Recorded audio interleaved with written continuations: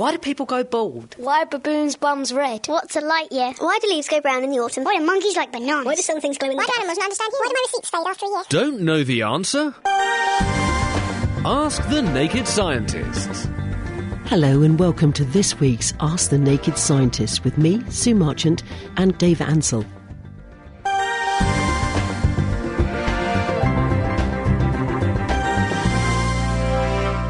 Now, first for a question from Simon. He says, does water change the direction it swirls around the plug hole depending on which part of the world you're in? Okay, this is quite an old chestnut. There is an effect there, and if you had a sink about, sort of 100 metres across, in fact, people have done it with sinks sort of maybe about the size of a room, perfectly circular with a very small plug hole in the middle, left it there for a fortnight, and then pulled the plug out, then it will tend to swirl in one direction in the north. It should swirl anti-clockwise in the northern hemisphere and clockwise in the southern hemisphere. Basically, because the Earth is spinning, then everything on top of it is spinning as well with it. So that the stuff at the sort of north end of it is going to be going slightly slower than the stuff. So if something moves northwards, because things at the south end are moving faster because the Earth is spinning, and it's further away from the centre of the Earth, the axis of the Earth where it's spinning, it's going slightly faster because things at the equator are going faster than things at the North Pole. So the south end's going slightly faster, the north end's going slightly slower. So when they move towards the centre, the south side's going to tend to overtake and the north side's going to undertake, and it's going to make things to start to spin. Now that is an effect, and it does exist. And it definitely exists with things like cyclones, so low-pressure areas in the northern hemisphere, they spin anti-clockwise, in the southern hemisphere, they spin clockwise. But they're really big. But when you get down to the size of a normal bathroom sink, the effect is so tiny that just how exactly you poured the water in, even if it was a day ago, there's still enough kind of swirl in the water to overcome this effect.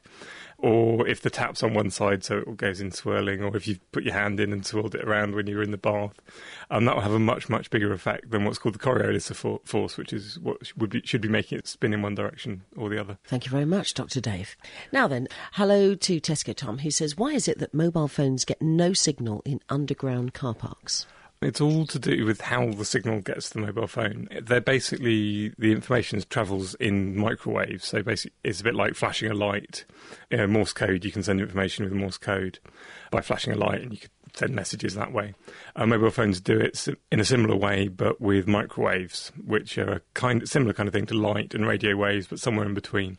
They've got a wavelength of a couple of centimetres. And they basically just don't go through rock very well. They go through air okay, but they won't go through rock. So if you're underground, you've got 100 yards of rock over your head. The microwave just can't get through. They definitely won't go through metal. Metal will screen them very well. So if you're in a building with lots of metal around you, you'll get a very weak signal. Which is a good thing, because your microwave oven, which is cooking your food in your kitchen, you don't want the microwave to get out and cook you, so metal's very good at keeping it in. So basically the microwaves can't get through the rock, so you can't get the signal through. In general, the longer the wavelength, the better it will go through things like rock. So you may have noticed with FM signals, they won't go very far around the Earth, and if you get behind a hill, it tends to disappear. But if you're using medium wave or long wave, which are much longer wavelengths, then it tends to go round corners better. Yeah, they bounce. And it'll go through the rock slightly better. So if you're in the bottom of a valley, you might be able to pick up a long wave radio station, but not a VHF FM one. All right. We've got Bernie on the phone. Hello, Bernie. Hello. How are you? Oh, feeling a bit better. Oh, good. You're through to Dr. Dave. Quite a simple one, really. You look up in the sky and you see all these stars. Yeah. Millions of miles away. And the light travelling from the stars to Earth, does it degrade? And if so, how much? By degrade, what do you mean? Well, does some of that light get lost on the way?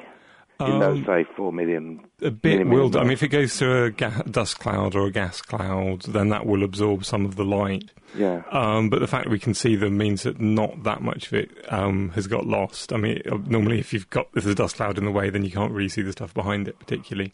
What does happen to light, if it's come from a very, very long distance away, which means a very long time ago, because it's taken a long time to travel to us, is that because the universe has expanded in that time, the light has also been stretched. Stretched? So it sort of gets stretched. So the wavelength, originally it was shorter, so the bluer end, and then as it travels and the universe sort of stretches, then it gets redder and redder and redder, which is called the redshift. And the further away we look, the more redshifted everything is, because the universe is expanding. And if you look right, the furthest back, which we can go to, which is very soon after the Big Bang, what's called the cosmic microwave background radiation. This is, if you look up in the sky, you see sort of microwaves, very cold, low-energy cold microwaves coming at you from all directions. But originally, those were X-rays. X-rays or gamma rays. And the universe has expanded so much by sort of billions and billions of times, they've been stretched all the way to microwaves. Amazing. So I'm not sure if that's quite degrading, but it's definitely does change over a long time as the universe expands.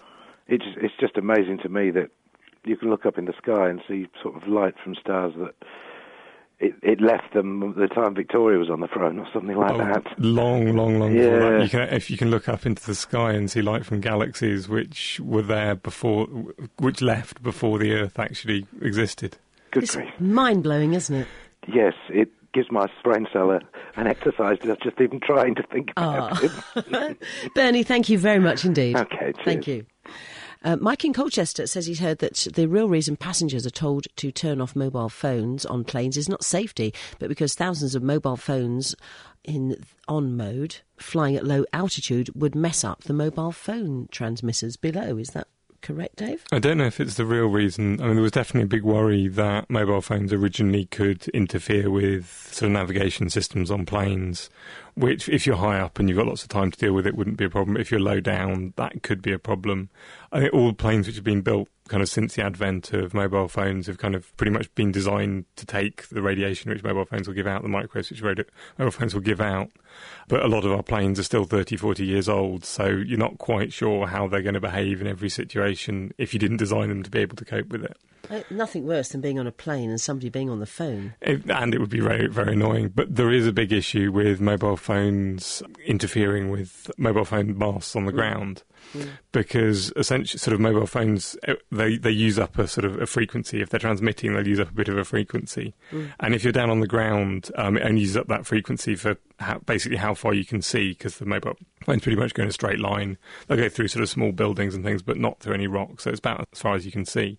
So maybe only a few, 5 or 6 miles, you use up that kind of frequency space, roughly, approximately sort of concept. But if you fly up on a plane, your horizon is 100 miles or so.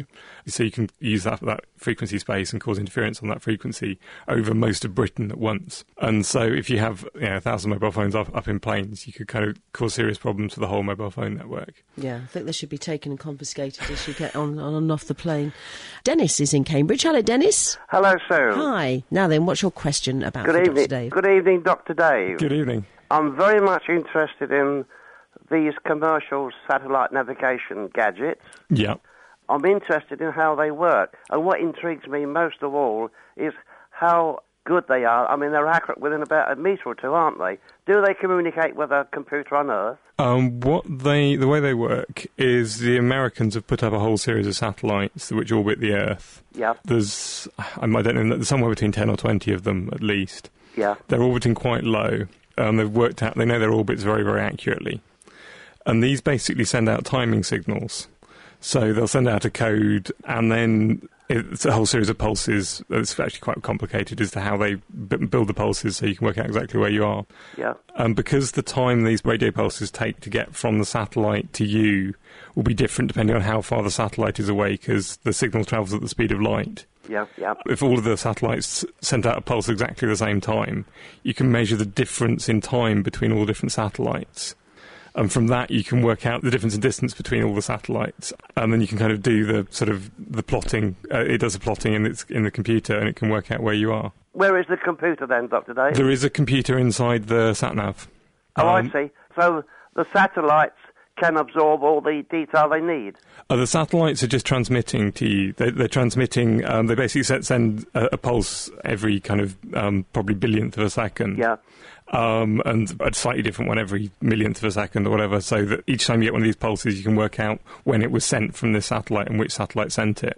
Yeah, I see. Then the little computer inside your Sat-Nav system listens for all the different pulses coming from all different satellites, and it measures the difference in time between them. Yeah. So if one's a long way away and one's close, you can work out the distances between them, and you can work out where you are from those distances. So are the maps stored inside the Sat-Nav itself then? Yeah, and then the map is stored inside the Sat-Nav. The GPS, which is a positioning system, just works out where you are, and then you have a map inside the Sat-Nav, which is sold to you with the Sat-Nav inside the computer, the Sat-Nav of the whole country, and then it just plots where you are on top of that map. Thank you very much indeed. Thank you, Dennis. Thank you. Bye-bye. Bye.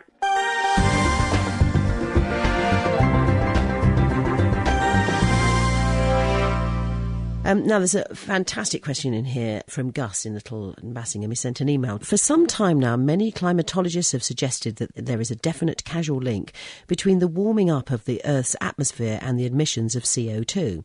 However, the average global temperature between 1940 and 1975 decreased, while CO2 concentrations during the same period increased rapidly. Therefore, is it not safe to assume that any computer models combining these linked phenomena will invariably predict different forecasts of climate change according to which data is used?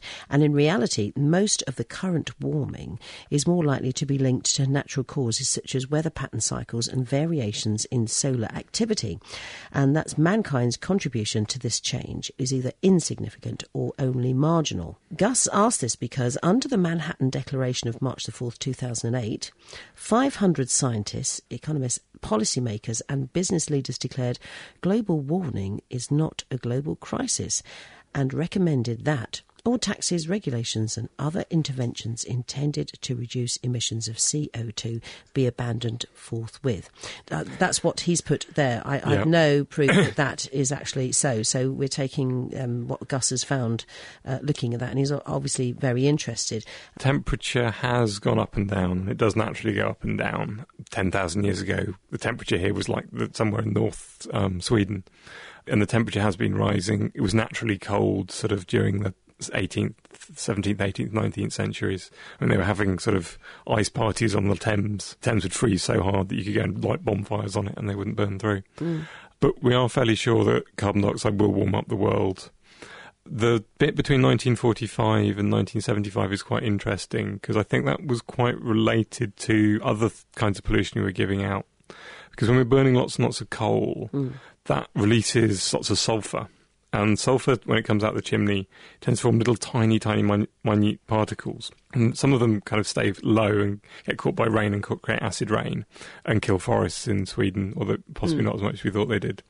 And others get lifted really high up into the atmosphere and they reflect the sun and they actually cool the world. But since we've stopped burning as much coal and been burning much cleaner fuels, this kind of masking effect, which is cooling the world slightly, has been overwhelmed by the bigger underlying effect of the carbon dioxide warming it up. I mean, there is still a bit of an argument as to how much of the warming was due to the carbon dioxide, how much of it is possibly due to a bit of a natural warm-up going on anyway. I think scientists are fairly sure that if you carry on burning carbon dioxide, the world is going to get warmer because even if now it's not necessarily all of the effect, if you burn 10 times more carbon dioxide, you are going to create a problem, whatever happens. I personally think doing something about it is a good idea. Apart from anything else, if we keep on burning oil at the rate we are, we're going to run out of oil and we're going to have to find something to do with it. And I think there's also all sorts of other good reasons for trying to move away from fossil fuels. Like we're starting to run out of them in nice, friendly countries like Britain, America, and so most of them are now concentrated in the countries which have been so unstable no one's bothered trying to get them out of before. And there's lots in the Middle East and Russia, and there's some up in the Arctic. But I think people are fairly sure there has been an effect by now, and even if it's less than the natural effect, if we carry on at the rate we are going, it's going to have an effect and it is going to create huge problems. Before, she was saying it was acid rain, then it was ozone, and now it's CO2 emissions. There are these buzzwords that carry through. And as the last line of what Gus has sent here, all taxes, regulations and other interventions intended to reduce emissions of CO2 to be abandoned forthwith. You know. I mean, because the ozone thing basically, globally, I mean, that's actually one of the almost coming towards the success stories. Globally, we have incredibly cut down the production of the ozone-destroying chemicals. And the ozone hole still might be growing a little bit, but it's kind of starting to fluctuate, getting bigger and smaller. It's starting to level off the growth of it. So we've managed to do something positive. That is fantastic. All right, we've got Maureen, who's on the telephone. Hello, Maureen. Hello. From Norwich. Yes. Your question to Dr. Dave is? Well, My grandchildren asked me this the other day, and I didn't know the answer. They said, why can caterpillars eat stinging nettles and butterflies can land on stinging nettles and they don't get stung and we do? I think the way a stinging nettle works is it's got lots of little tubes that are really sharp tubes, like hypodermic syringes, actually made out of silica, so they're made out of it's the same sort of stuff as quartz. Right. And they're actually arranged around the outside edge of the leaf. The outside edge, are they? So right? you know where the leaf has kind of got all these little kind of points? Yes. At the end of each of those points, there's a little kind of spike on it. It's a hypodermic syringe, and then if that jabs into you, it will inject some poison into you, and that's what causes the rash and why it hurts. And you can actually pick up stinging nettle leaves if you don't touch the edges. So you can kind of grab them and you can actually roll them into... Some people even eat them raw without stinging themselves, because if you roll them up into a ball with all the sharp bits pointing inward, then you can eat it and you can kind of break them up before they inject you, and it's not a problem. Apparently they've got quite a tangy flavour, because there's quite I think it's an acidic poison in them, and it actually makes them quite tangy. I've never tried eating them raw before. You can make tea out of them. And so as long as a caterpillar doesn't kind of crawl along the edge, which would be quite difficult, and if a butterfly will tend to land on the middle, it'll be fine. It's just if it kind of crashes into the side, it'll be a problem. So they know if they avoid the edges, they'll be okay. Yeah, and probably actually if you've got something as small as definitely a butterfly, it probably couldn't even hit them hard enough for it to go through, because butterflies have got quite a strong outer body, haven't they? The exoskeleton is quite strong. So they could land on them and it wouldn't pierce them. Even if they did, but mostly they're not going to land where the needles are. Oh, thank you so much. I can explain that to them now. Thank you, bye. Bye. Bye. Right, let's get back to these Sat-Navs then. Simon has picked up on the question. He's saying about how do the machines work regarding speed camera positions as his bleeps as a camera is approaching? The old-fashioned ones, which were designed to try and stop you getting caught by speed cameras, the way especially the older speed cameras work is they send out a microwave beam. There's a lot of microwaves today for some reason. Send a microwave beam towards your car.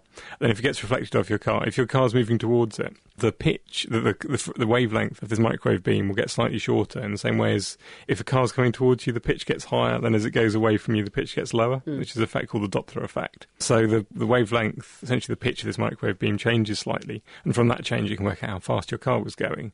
So the old-fashioned ones used to detect the microwaves, and so if they saw some microwaves up ahead, they'd say there's a speed camera about somewhere. The problem is that if you're not careful, by the time it notices the speed camera was coming up, you'd already been caught. I think the Sat-Nav ones he's talking about, I've definitely seen on some road maps these days, they've just got a map of all the speed cameras in the country. Yeah. So I think in your Sat-Nav, it's got a map inside it already, so it'd be very easy to just add positions of all the speed cameras in the country onto that map. Yeah. So if the computer inside your Sat-Nav works out that you're approaching a speed camera, it just tells it to bleep. So it's just, in the same way as it can have all of the petrol stations in the country drawn on it so you know where to go to get petrol, it can have all the speed cameras on. I guess so. How much are we using as far as car emissions and electricity and planes? How worried should we be about all these things? I think electricity that we use is about a third of all the energy we use. This is numbers off the top of my head. Yeah. I think they're quite rough. Transport maybe about another third, and then sort of heating and running houses and industry maybe somewhere sort of another third, but possibly transport a bit less than that. I think air flights at the moment are only a few %, but they're growing very, very rapidly, and if you kind of extrapolate the growth for another 20 years, then it will start being a really significant portion of the energy we're using. That's it for this week. Our doctors will be back with me next week for more Ask the Naked Scientist. But don't forget, you can also catch them on the Naked Scientist podcast, which you can find on the Naked Scientist website, www.nakedscientist.com. The Naked Scientists are sponsored by the Wellcome Trust, the EPSRC and UK Fast. For more information, look us up online at nakedscientists.com.